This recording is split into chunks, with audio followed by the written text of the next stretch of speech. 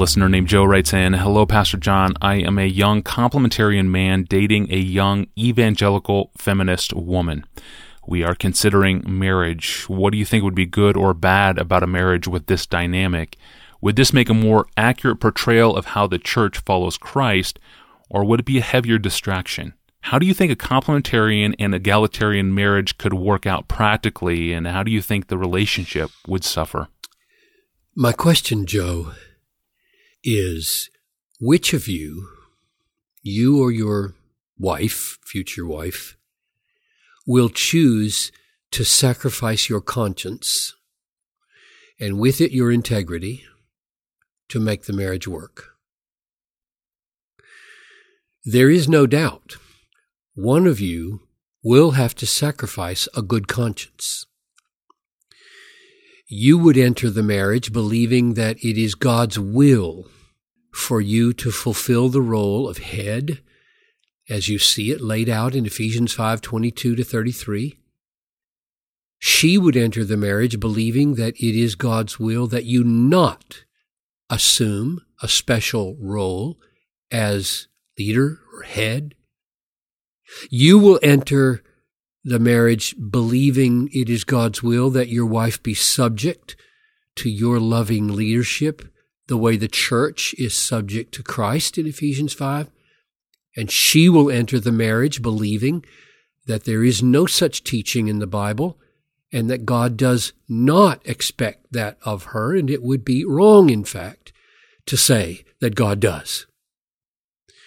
You will enter the marriage believing that God calls you to raise your children in the instruction of the Lord, including His instruction that your sons should be husbands who lead out in marriage, and your daughters should be wives who submit gladly to their husbands. And she will enter the marriage believing that God calls you to raise your children to be egalitarians. It is not possible, Joe, that both of you will be able to carry out your beliefs. They contradict each other. One of you will have to assume a role that your conscience dictates is wrong. And my question is, which of you will sacrifice your conscience and with it your integrity to make the marriage work? Martin Luther said, "To act against conscience is neither safe nor right." Conscience is not an infallible guide to right behavior.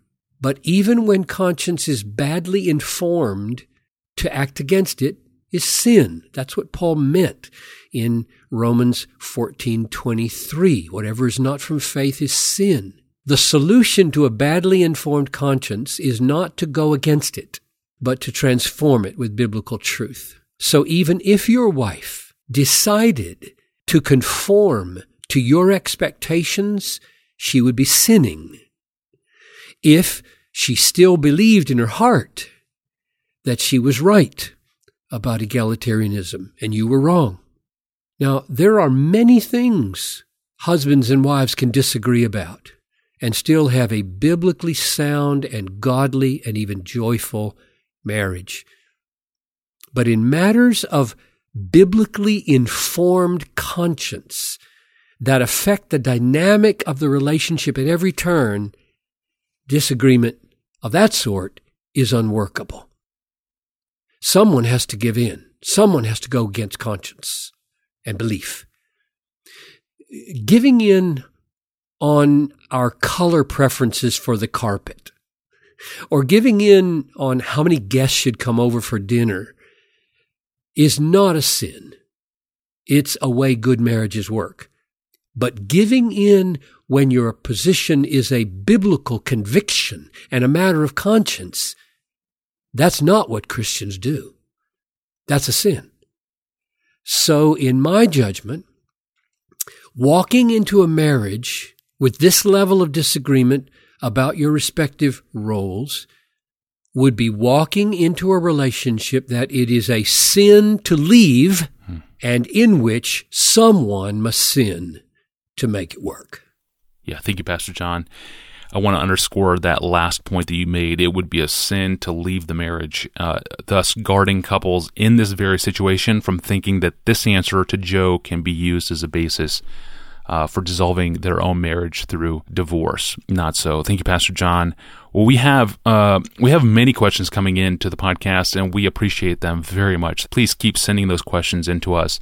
And we get a lot of hard questions like this one, but we welcome them. Get those questions to us via our online home at desiringgod.org/Ask Pastor John. Thanks for listening to the Ask Pastor John podcast with John Piper. I'm your host, Tony Reinke. I'll see you on Monday, and I hope that you have a wonderful weekend.